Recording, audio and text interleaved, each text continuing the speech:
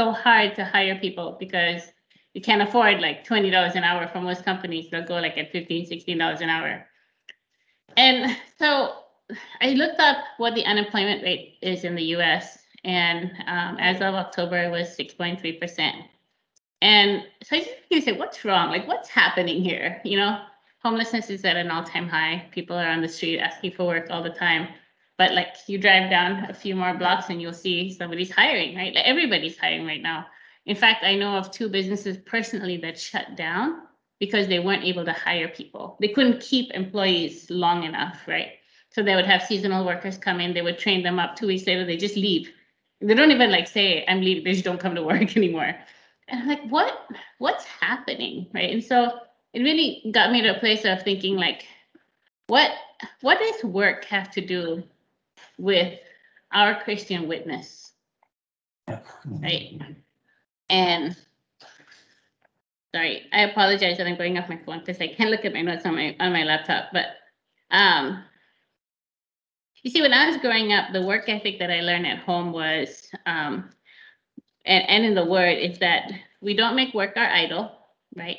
And we work unto God. So everything that we do, we work unto God. But the idea of work, I've heard many different perspectives on it. And some people say that we are cursed to work. So a lot of people work really hard towards retirement so they can stop working, right? And that's based off, let's go to Genesis chapter 3. I think I have it here. Verse 17 to 19.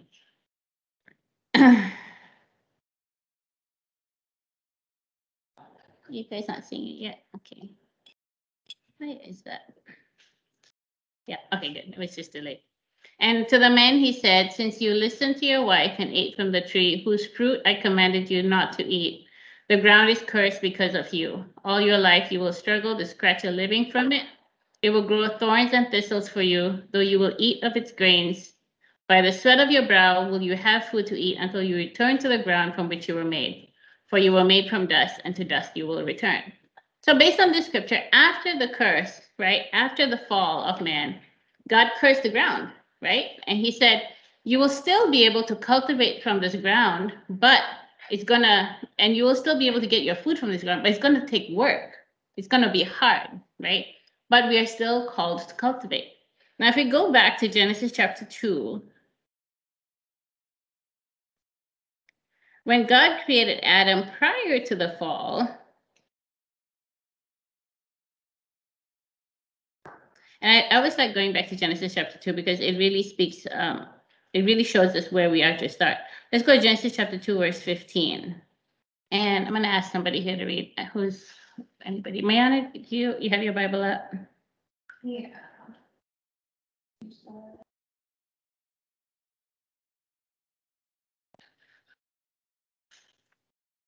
And the Lord God took the man and put him into the Garden of Eden to cultivate it and keep it. Okay. Now the word cultivate, so this is before the fall. After God created Adam, he put him in the Garden of Eden and he said, cultivate this land, right? The word cultivate, or in some translations it says to dress it.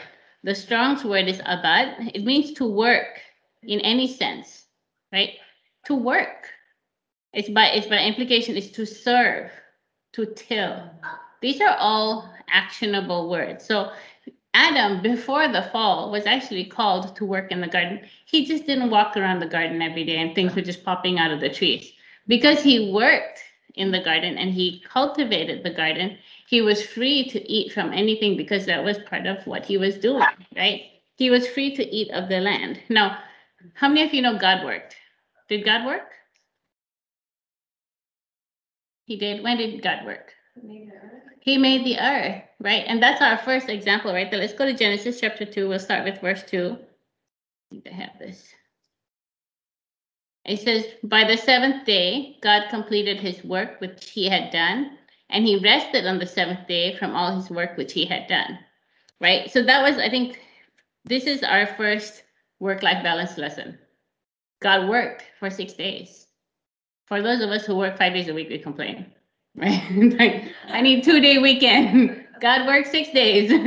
And then he rested one day, right? He rested one day. Rest is necessary, but work is necessary. And I started to think about that, and I'm like, Father, you worked 6 days. So you actually worked more than you rested. There's a need for rest. And going back to my earlier statement, work should never be our idol. That's how we know work doesn't become our idol, is when we can put aside that work and seek what is truly there, what is truly important. But God works 6 days. It's an important part of our life. I'm really not sure what's happening. It's coming. Oh, I think, Dora, have you taken control? Yeah, I Yes. was able to share now, so you can see your note. Thank you so much. All right. Lifesaver. Okay. So now that we're clear that working itself is not a curse, working is not a curse, right? It is not a curse. The land is cursed. Working is not a curse. Now, because of the fall, it is harder to work and cultivate, but it's still necessary. And God showed us that He worked. So in Deuteronomy 5:14, it says, "The seventh day is a Sabbath to the Lord your God. In it you shall not do any work, you or your son or daughter, or your male servant, or your female servant, or your ox, or your donkey, or any of your cattle, or your sojourner who stays with you, so that your male and your female servant may rest as well as you." Everybody rests. It's really important because there's a clear distinction between knowing who provides and who doesn't. Our work does not provide for us. Our God provides for us. Our God gives us our work, and that's what provides for us. Does that make sense? Truly, it's like, I would consider myself a recovering workaholic. Like, I like to work. I really enjoy working. My entire career, I started working when I was 16 years old. I haven't stopped. I haven't actually been out of work for more than a week in my entire life. Actually, sorry, that's not true. When I graduated college, I was out of work for a whole month while I was looking for a job. But since then, I have not taken a break. And I like it. I spoke to a doctor a few months ago, and she was talking to me about my stress. And she said, "Do you take a break? Like, when you take a vacation, do you not check your email?" I said, "No, I check my email every day."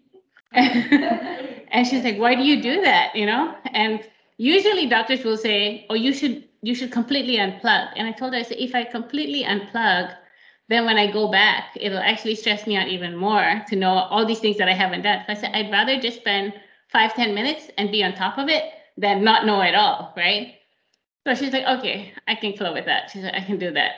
And so for me, working is just part of life. I was raised by a father who worked. My dad worked every day of his life, and he always provided all my needs, right? He was a good father. And I never had to worry about where my food was going to come from, or if I was going to have enough money to buy school uniforms or anything. My dad always provided for me. However, my dad taught me a very important lesson.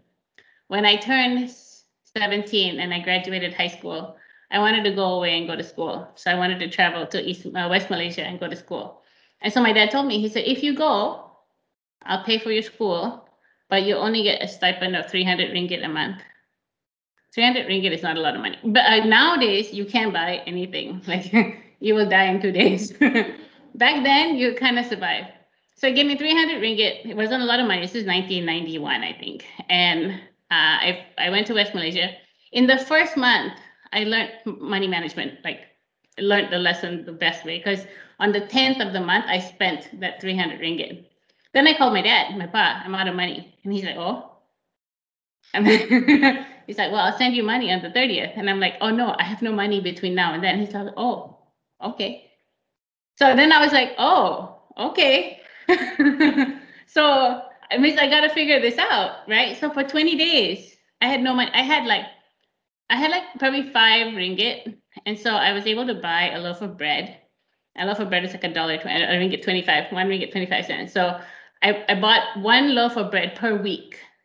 And then I had a very gracious, generous aunt who would have me over to her house on the weekend so I could eat real food. But during the week, I literally ate 1 to 2 slices of bread a day. That's it. I had no money and then all the extra pennies and coins I had to use for bus fare because I had to go to work and to school. So I ended up walking to school. The best lesson of my life. Because the next month when I got my 300 ringgit, I made that thing last until the end of the month, right? And then I learned I have to get a job. if I'm gonna live, right, and like be able to buy things like shampoo and soap, right, I'm gonna have to make more money. So I went and got a job. And then after I got a job, then I was like, oh, this is how it works. Best lesson of my life. I told my dad that. I'm like, you taught me the best lesson of my life, right? Now, don't get me wrong. There was a lot of whining and crying when I called my dad the first time. Like, what do you mean you don't love me anymore? But it was the best lesson because that is a lesson that we have to learn. It's like, and we're going to go into this. We don't get to eat what we don't earn, right? And I earned 300 ringgit a month in a stipend, but that's all I earned from my dad. So I was going to earn more. I was going to have to work for more. So God intends. So we saw that God works, right? In Genesis 2:2, we saw that God works. But then God also intended us to continue working. So Genesis 2:15, let's go there real quick.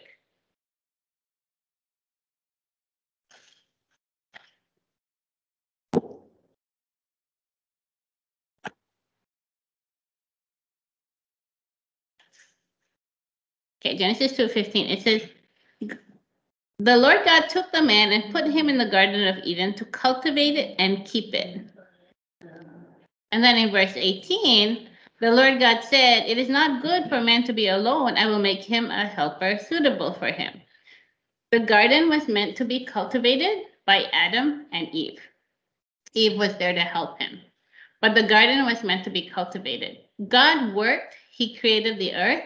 We are meant to work to continue to manage it.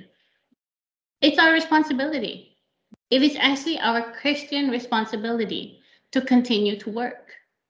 We are to work as part of our witness and our testimony. So let's go down. So then it really began to get me thinking, so, okay, this is what God actually regards work in high regard. And I never quite saw that before, because many times in Christian circles, especially when you're hanging out with pastors who say, oh, when you're going to full-time ministry, you leave the workspace. And I've really always struggled with that, because how am I earning? What am I earning? Because to me, that I can't earn from people when I'm giving them God's word, because that's God's word. I didn't come up with that word, right? So I'm leveraging off God's word to earn something. So I had a really hard time with that. So then that was me. I had a hard time with it. So work is actually part of an order that was created by God to us, right? In Genesis 2, God created an order for Adam. He said, he created him and he said, cultivate this land. That was his responsibility. That was his role. That was the order created for him, right? When we fall outside of doing what we are created for, the order in our life actually falls apart. And we see this in 2 Thessalonians. So today, let's go to 2 Thessalonians.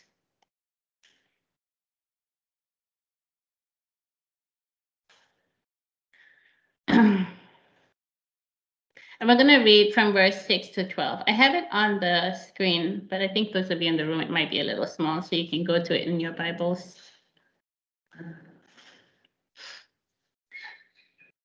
So 2 Thessalonians chapter 3, verse 6, it says, and now, dear brothers and sisters, we give you, wait, let me give you context real quick. Paul was talking to those in Thessalonica, and he was telling them about living a testimony, a life and a testimony. Prior to 2 Thessalonians chapter 3 and chapter 2, he talked about how we should behave, or how we should be in the second coming of Christ, what to expect. So in chapter 3, he goes on, and in verse 6, he says, and now, dear brothers and sisters, we give you this command in the name of our Lord Jesus Christ. Stay away from all believers who live idle lives and don't follow the tradition they receive from us. For you know that you ought to imitate us. We were not idle when we were with you. We never accepted food from anyone without paying for it. We worked hard day and night so we would not be a burden to any of you. We certainly had the right to ask you to feed us, but we wanted to give you an example to follow. Even while we were with you, we gave you this command: those unwilling to work will not get to eat. Yet we hear that some of you are living idle lives, refusing to work and meddling in other people's business. So we command such people and urge them in the name of the Lord Jesus Christ to settle down and work to earn their own living. Before we continue to understand what Paul is saying here, I want to address a couple of things. We need to see that he's referring to those who work, meant to work to provide for daily needs, right? Now, whether you work in the house or outside the house, you're working to fulfill responsibilities that involve fulfilling the needs of yourself, your family, your home, right? So it doesn't matter, like, if you're a stay-at-home mom, it still applies, right? It's still work. Some of us work outside the home and inside the home, so both responsibilities are equally necessary and important. And I included in this example. So this doesn't just mean paying for food, but also, you have to think about your clothes, your rent, your mortgage, maintenance, right? Cars, et cetera, et cetera. Amazon bill, you get it. So it says, the first thing he says is, stay away from unbelievers. Stay away from all believers who live idle lives. Note keyword here, believers who live idle lives. Those who are believers and yet choose not to work. So stay away from them. Don't take on their mindset. One of the hardest things that we face as people is, like, we're always looking for ways to get rich quickly, right? And there's always people out there that will tell you many ways to get rich quickly. But the fact of the matter is, you can't get rich quickly. You just can't, right? People have come up with many, many ways. You may get rich temporarily. You may earn a lot of money temporarily, but wealth is built over time, and work ethic is part of that building of wealth. It has to happen all in one. It just doesn't, things don't happen automatically, right? So he said, stay away from believers who live idle lives and don't follow the tradition they received from this.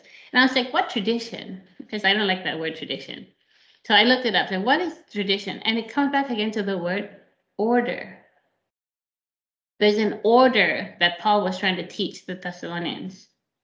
The same order that God taught and instilled in Adam in Genesis 2.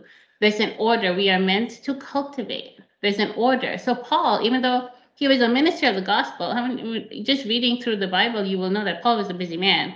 He did a lot, but he paid his way through. He worked his way through. He never waited for anybody to feed him. He was a blessing wherever he went, because if he was paying for food, if he was paying for shelter, he was blessing local businesses, right? You see, an idle life, and when I think of being idle, I think of just like me on a Saturday evening. I'm idle. I sit on my couch and I literally just disappear into the couch. And you can't tell I'm there. I don't do anything. I just sit there. All right. Sometimes the TV's on, sometimes I just stare into space.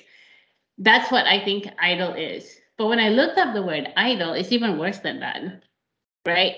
Because what it actually is it actually means disorderly or out of ranks, right? It means irregular, inordinate, immoderate pleasures. It means deviating from the prescribed order or rule. And that just sounds like such a mess to me.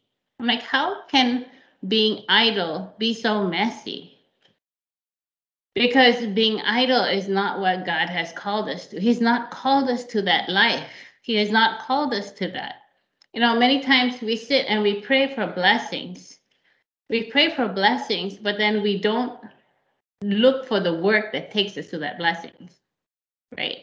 It's like, so, I want to sit here and I just want to pray for blessings. Well, walk towards it. Do something for it, right? It's like waiting is not always a passive waiting. It's like, like in my house, right? If I sit on the couch on a Saturday night and I wait for somebody to give me a glass of water, it's not going to happen. I'm not going to get my water.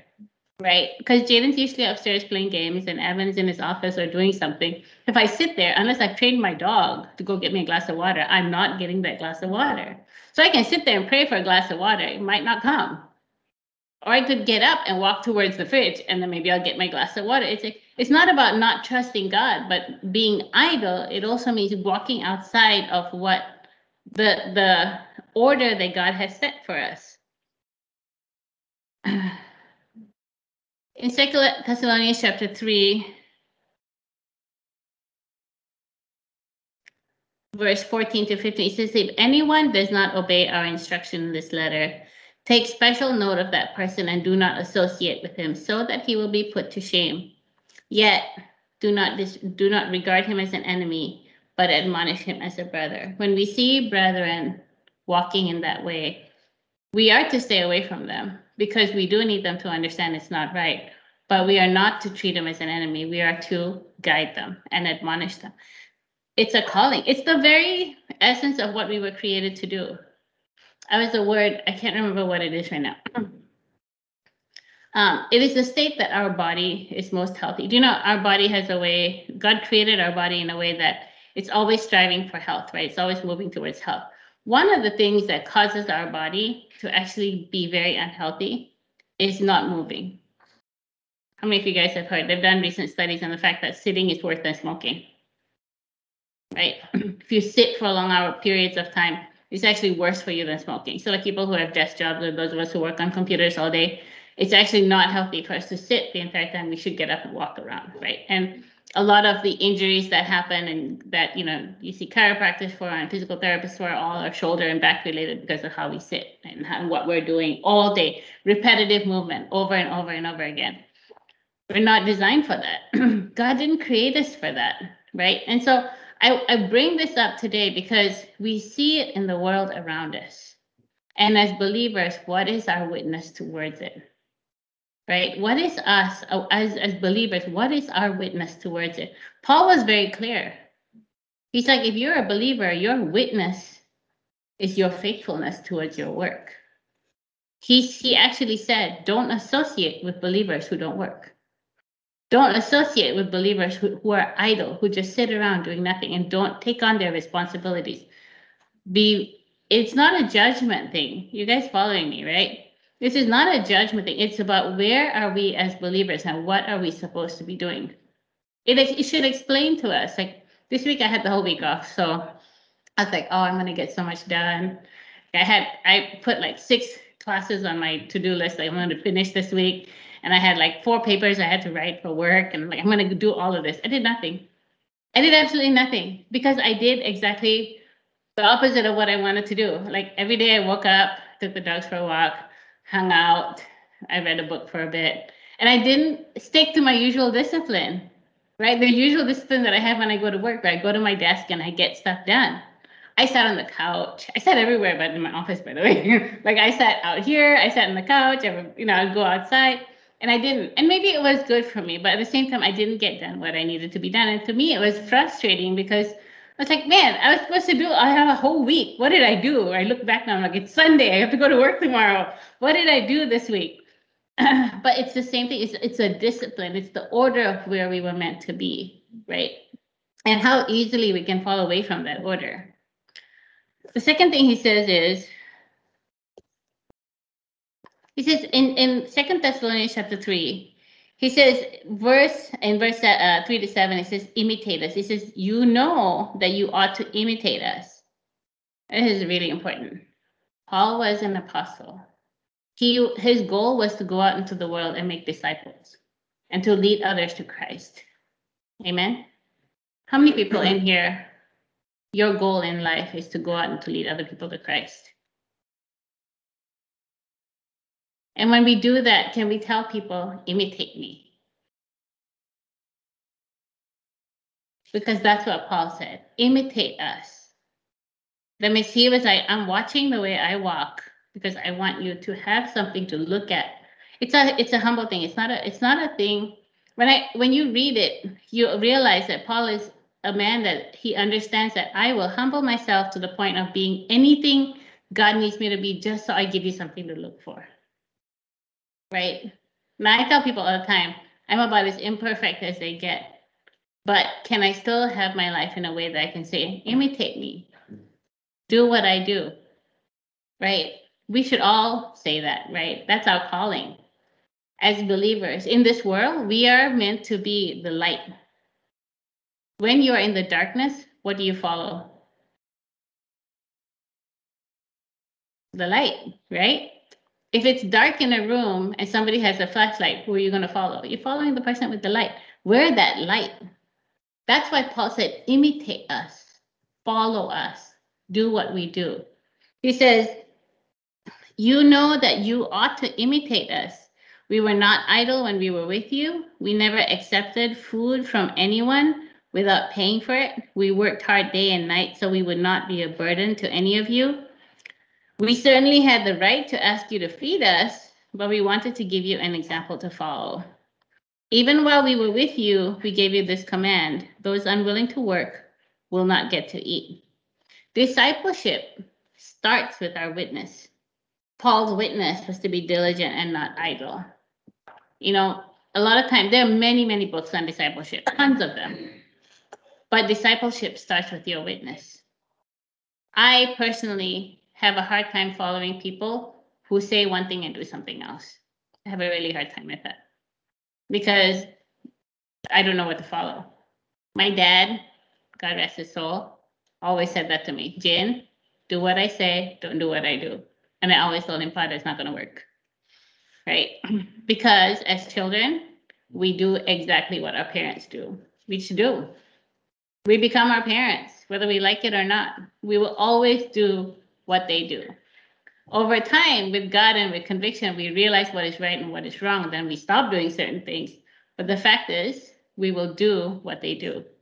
We will do what our leaders do. We will do what people influence us in their life. We will do what they do. So as believers, when we're the light, when we're the only ones people follow, they're going to do what we do. And Paul's greatest witness, greatest discipleship tool was this witness. He said, Paul, imitate me. I'm like, that's a scary thing for me to say. If I walk around to the girls and go, you guys imitate me. Oh, right? That'd be like kind of scary. But what he's actually saying is not imitate me. Because Paul said, for me to die is gain. Paul is a dead man. He lived in Christ, right? And so when he said imitate me, he's saying, I'm doing everything I can to look just like Christ. So if you're going to imitate me, you're going to look like Christ. It's a powerful thing to say. It's kind of scary, but it's powerful. Oopsie. And then in verse 3, 2 Thessalonians chapter 3, verse 11 and 12, he said, yet we hear that some of you are living idle lives, refusing to work and meddling in other people's business. We command such people and urge them in the name of our Lord Jesus Christ to settle down and work to earn.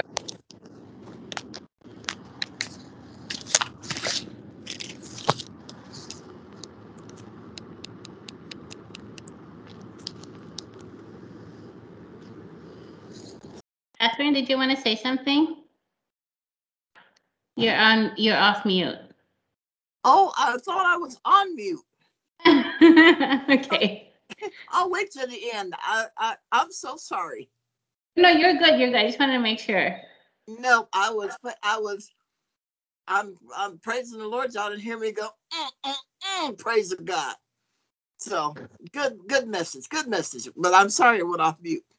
No, you're fine. Okay. So these are people, he said, are refusing to work. So work, again, it involves both the earning and the non-earning work, right? And so when we think about it, like for last week, when I looked at my life, so last week I would consider my non-earning week, but I still had responsibilities at home, right? This is my non-earning job here at home. I don't earn anything to work here, but I have responsibilities as a wife and as a mother in this house.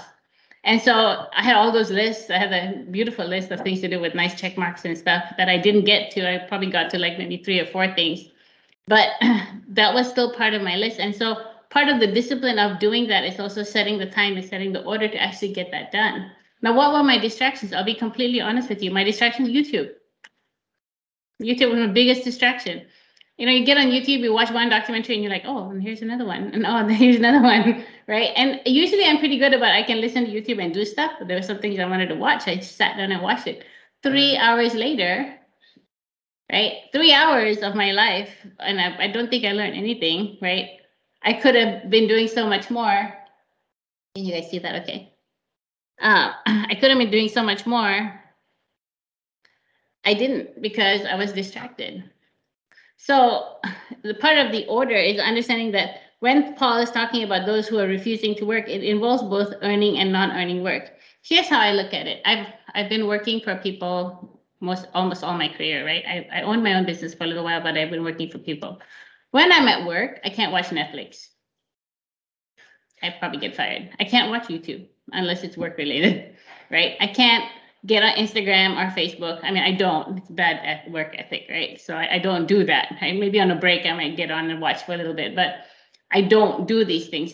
So when I was working for myself and I had my own business, I called my own hours, so I worked at home most of the time. And what I found was that I could go on YouTube in the middle of the day.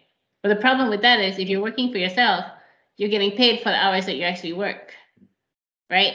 So even if you're not working, say non-earning, right, but you have responsibilities at home, and say you finish your work and you come home and you just spend all evening on YouTube or whatever, then you're still not working, right? You're still taking away from that work. So the prioritization is wrong, right? Because then you're like, oh, I don't have time for this. I don't have time to exercise. I don't have time for Bible study. I don't have time to see people. I don't have time to cook.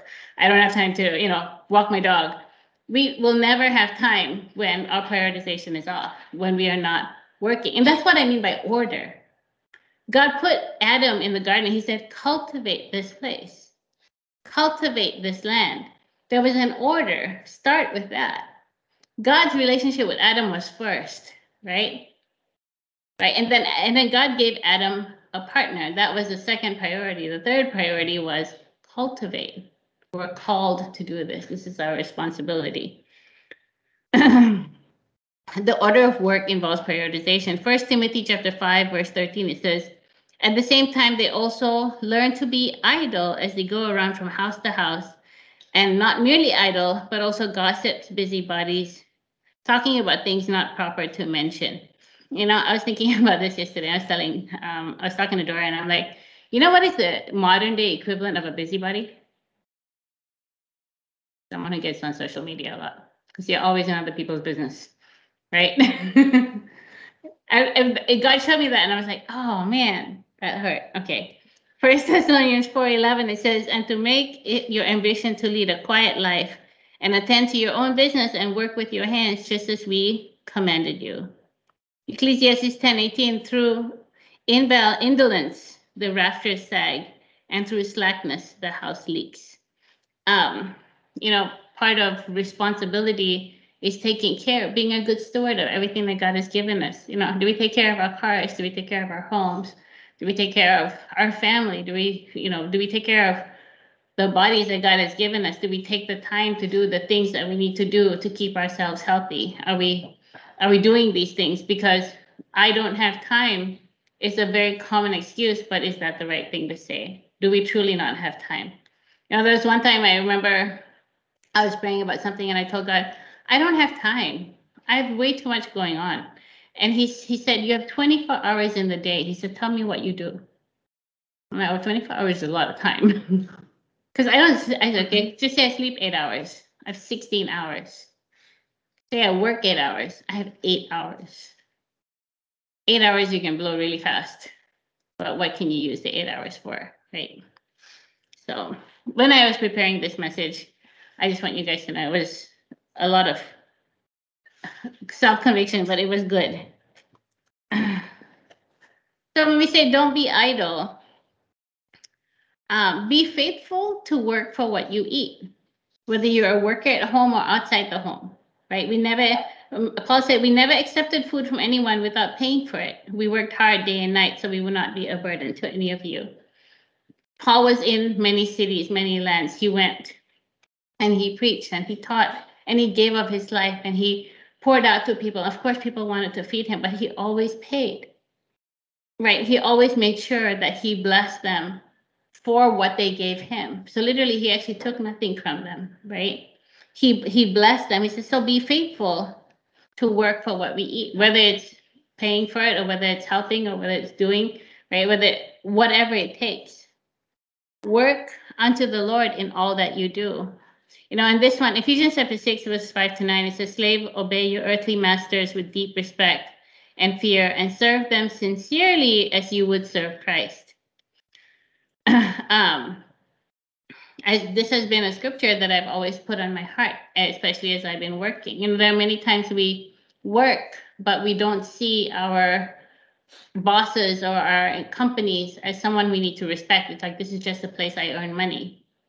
But if I'm working unto God, if God is the one who is eventually evaluating my life, if my life is supposed to be a witness to everybody I work with, right? Don't I want to be the best version of Christ I can to them? I've had many opportunities to minister to people I work with. In fact, I would say like the biggest opportunities I have to minister are people I work with, because I spend the most time with them. I talk to them the most. I spend 40 to 50 hours a week with these people. That's more time than I spend with, a lot of times even my own family, right? Because those are the people I work with. Isn't that the place that my witness matters the most? Just because it's a very traditional old thinking that if you're not in ministry, then you're not ministering. It's not true. Paul was in ministry, but he was also a tent maker. Everywhere he went, everything he did, he was ministering. In fact, the best places for us to minister is at work. That's where we meet people who are going to know God. Not everybody wants to walk into your church, right? But everybody works. So you'll get a chance to meet people you never would. You get a chance to pray for people. And it doesn't have to be where you're praying in front of them. I pray for all my coworkers. I pray for my boss all the time, especially when he's talking in meetings and I get really annoyed with him. I pray for him, right? I pray for them all the time, because it's only through prayer that they will see salvation. Nobody else might be praying for them. That's our opportunity, right? So I pray that today's message it's something that will continue to be on the top of our mind. But work is not something that we should feel obligated to do. But it is something that God has called us to do. It's part of our witness. It's part of our calling. It's part of who He's called us to be. It also provides for our needs and the needs of our family. Praise God for that, right? Whenever somebody tells me they're looking for work, I'm always praying for them, because it is a necessary part of being. My dad loved to work. He worked every day of his life. I never saw him not working. I never saw him at home or taking a vacation, right? He worked all the time. But when my dad stopped working, when he got ill, he died 2 years later. Because to him, he had lost. It's not that his work was his idol, but he just felt like he didn't have anything else to do with his hands. He felt like his time on this earth was done. Because it's part of who we are. God has called us to this, right? And some people may not work to earn anymore, but they are still working. We went through Proverbs 31. It's like there are many things we can do if we're not working to earn. We can still be serving. We can still be teaching. We can still be guiding. There are many things to do, but we are never called to be idle. Amen. Any questions? Catherine, you were going to say something. Oh, any questions in here first?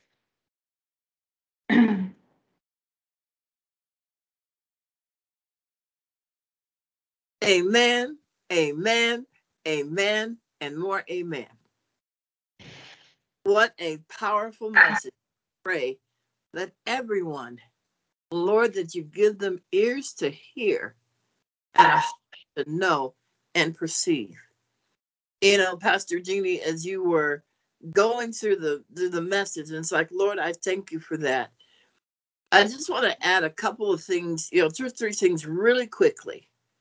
And 2 Thessalonians 3, which you taught from quite a bit today, and you mentioned as you were headed on your way to 2 Thessalonians 3, 2 Thessalonians 3 is part of the message in Second Thessalonians 2, where these people, they thought the Lord had come. They were looking at the end times, and a lot of them quit working. They quit working. And it's like, even the messages now that come about the end time, that doesn't mean that you're supposed to quit working. That doesn't mean you're supposed to quit living. You continue to do what the Lord has given you hands to do until you look up and see Him parting that sky. This is, and there's so many messages from Genesis, to Revelations through the Bible about the Lord speaking about working. You know, I've heard people say to me, Pastor, I'm not really looking forward to heaven. And the first time I heard it, I was so shocked. And they told me they weren't, because they're not interested in floating around on a cloud. And it's like, I don't know where you got that message from, but everybody works. Everybody works. God works. And he rested. And even now, God works. Where do you think the rain comes from? Where do you think our food comes from? Our God never slumbers or sleeps. But he taught us an important lesson, just as Pastor Jeannie talked about, in working, but in resting. Let's look at very quickly, Pastor Jeannie. Will you go to 1 Timothy 5:8?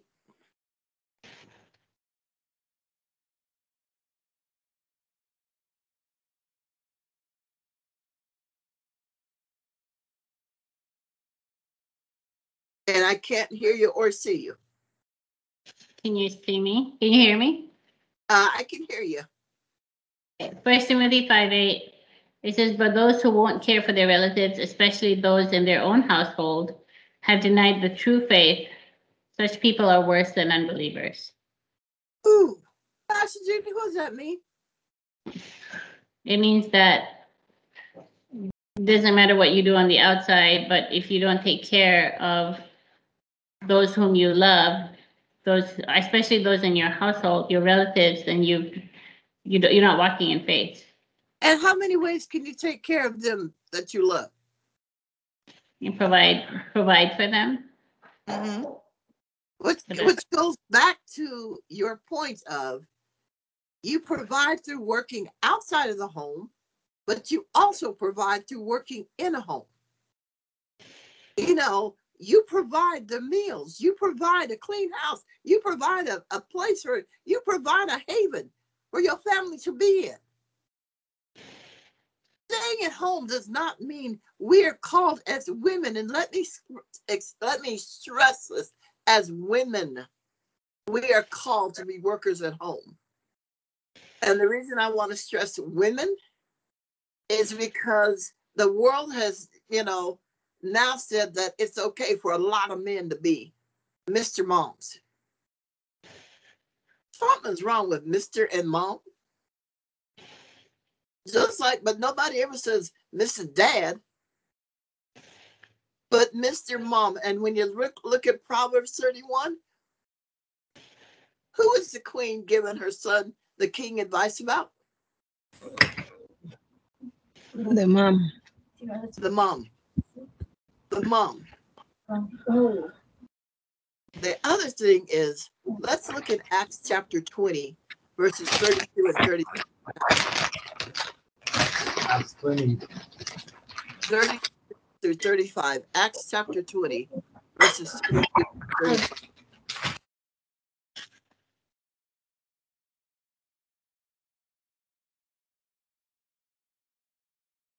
Would someone read that? Did you say 22 or 32? No, Acts chapter 20, 20. And Verses? verse 33 through 35. I'm sorry. Verse 33, it says, I have never coveted anyone's silver or gold or fine clothes. You know that these hands of mine have worked to supply my own needs and even the needs of those who are with me. And I've been a constant example of how you can help those in need by working hard. You should remember the words of the Lord Jesus. It is more blessed to give than to receive. That'd be another reason you work.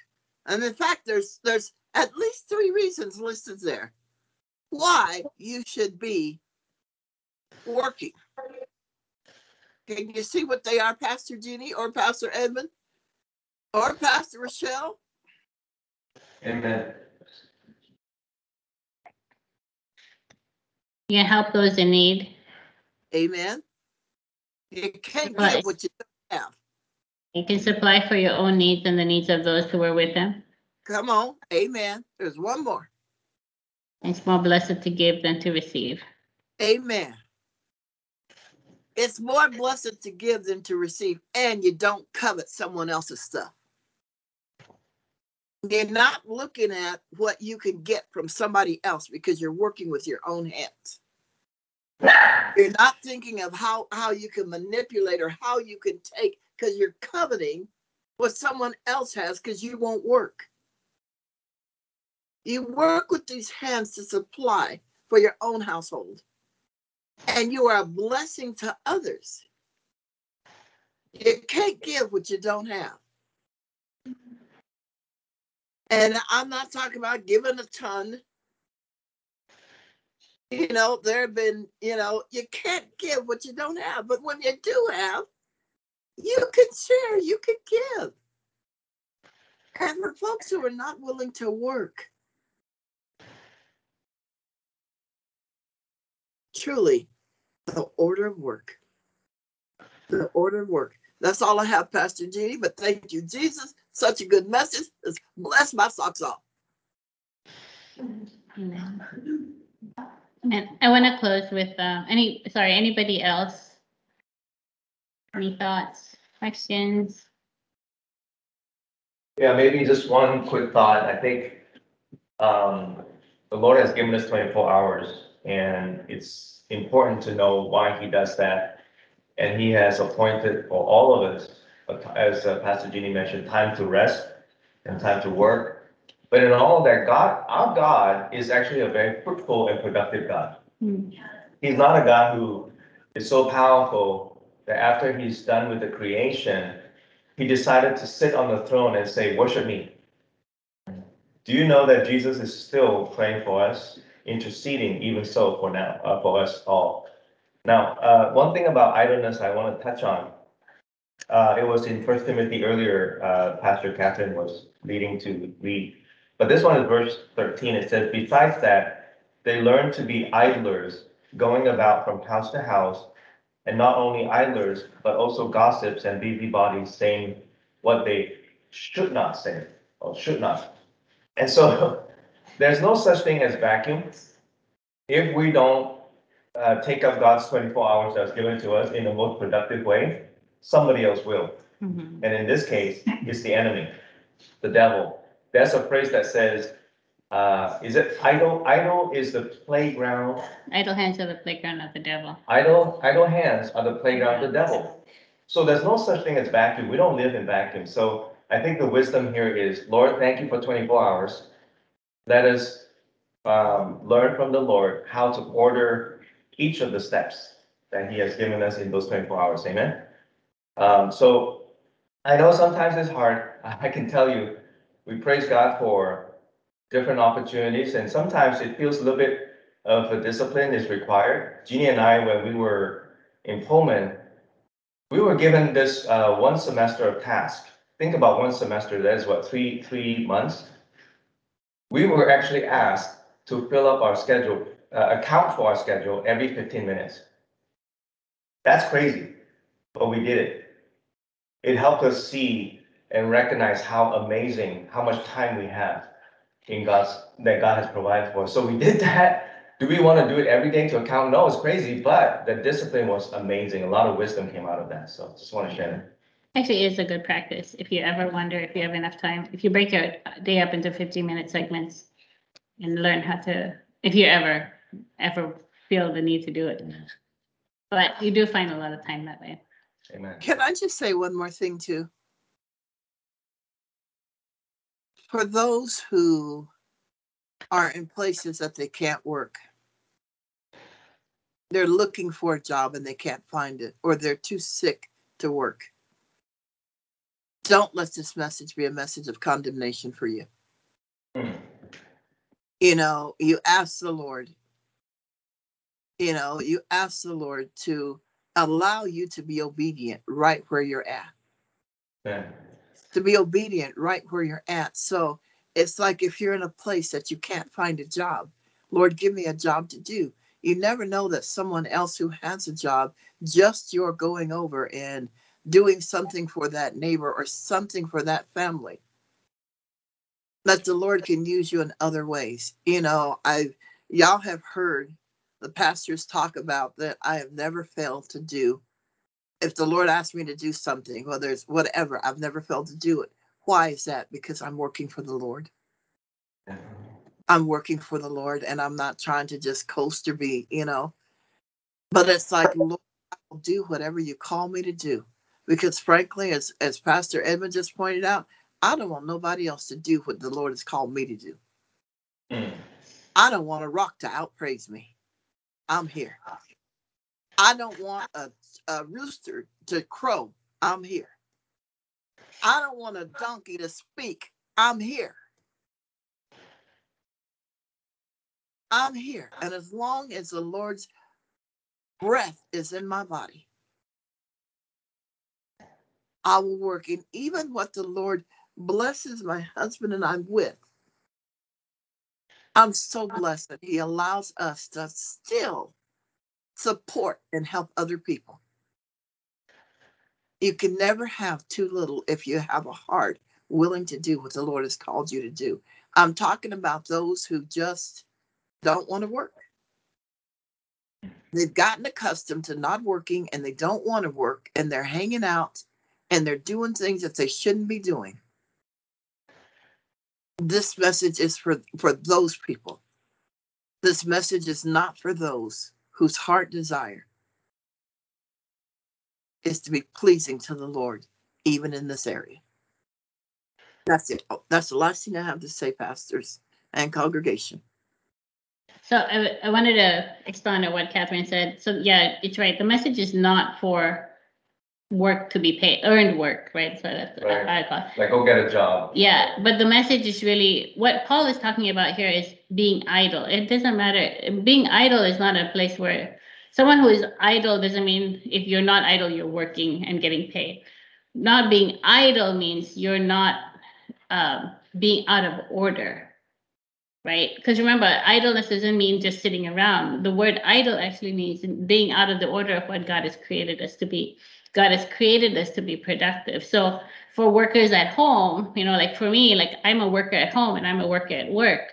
I have responsibilities in my house. So that means when I'm at home, I'm not earning anything, but I still have responsibilities I have to carry out. Mm. Does that make sense? So when Paul is talking about being idle, and this message that when we talk about being idle, it's about no matter where we are, no matter what we're doing, watch out for idleness in our life, right? Because that's what puts us out of order with God. And so regardless of our condition, we can always ask God for what we should be doing to get back into that order with Him. Yeah. Right? So that we're not filling our time with things that are bringing us away from God, but that bringing us toward Him. Amen. In fact, the irony is there are people who go to work, get paid. I still being don't do idle. anything. Yeah. I I know some of those people. They're at work getting paid, hang out at the mailroom, hang out at the water cooler, chit-chatting. They're just idle. So. And can I say just one last thing? Pastor, I've heard you say a couple of times that when you're working at home, you're not getting paid. There are different ways of getting paid. Look I'm at not getting monetary compensated. but still you're compensated. Look at Proverbs 31, Yes. 28.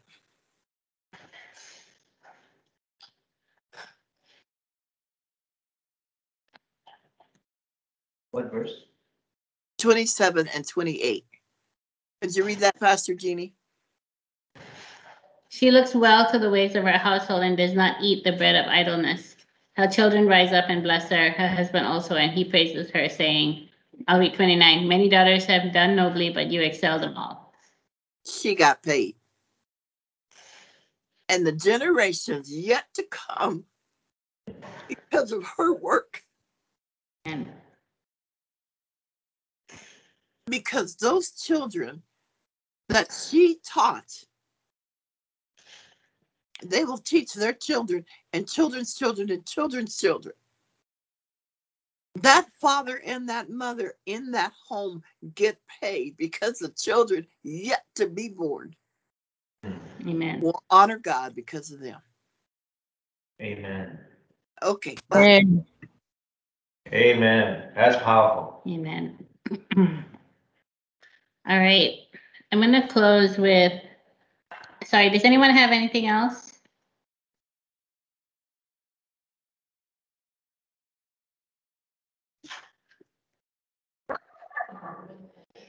not Sarah. I'm gonna close at Proverbs 24, verses 30 to 34. If we can go there real quick. I think I have a slide for that. Proverbs 24, chapter 24, verses 30 to 34.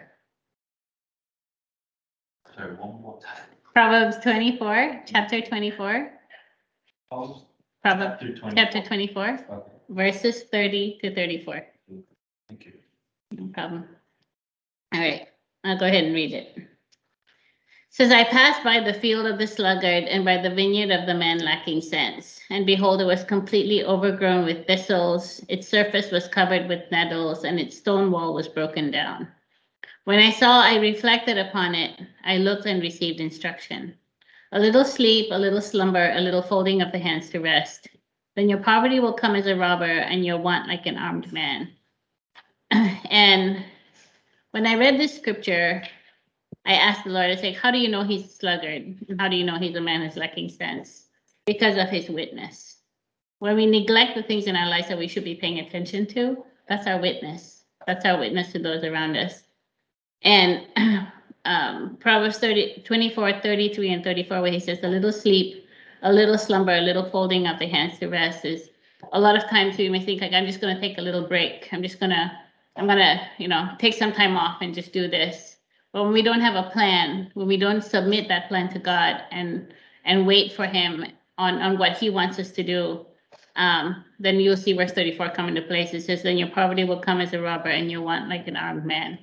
God has a plan for our lives, right? We never have to worry about, honestly, it's like we never have to worry about getting tired because we were created for a purpose. And when we do feel tired, we find our rest in him and in his presence and not in other things, right? And this is something that it's a lesson that I'm learning myself, right? Now, how to, when I'm really, really tired, I work a lot of hours. I do generally anyway. And like, how do I take, when I get really tired, to really find that rest in God and not in other things, like not just sitting down and vegging out and watching YouTube, right? Or just, reading whatever, but to really come before God and let his presence restore me. That's more than just the Christian thing to do. It actually is something that God has called us to do. He's called us to a life of this, right? And also that balance, right? How do we come to that place of that balance? So I pray that, like what Pastor Catherine said today, that today's scriptures and the word will speak into our heart, because as Christians, we're called more than, just to be an evangelist. And our witness actually encompasses every area of our lives, including how we work. Amen. If there's nothing else, then I'll go ahead and close. All right. Let's pray. Father, we thank you for all that you've given us, all that you've enabled us. Father, I thank you that you've given each and every one of us, Father, a mind and a body, Lord Jesus, that is able to seek you and ask you each and every day, Lord.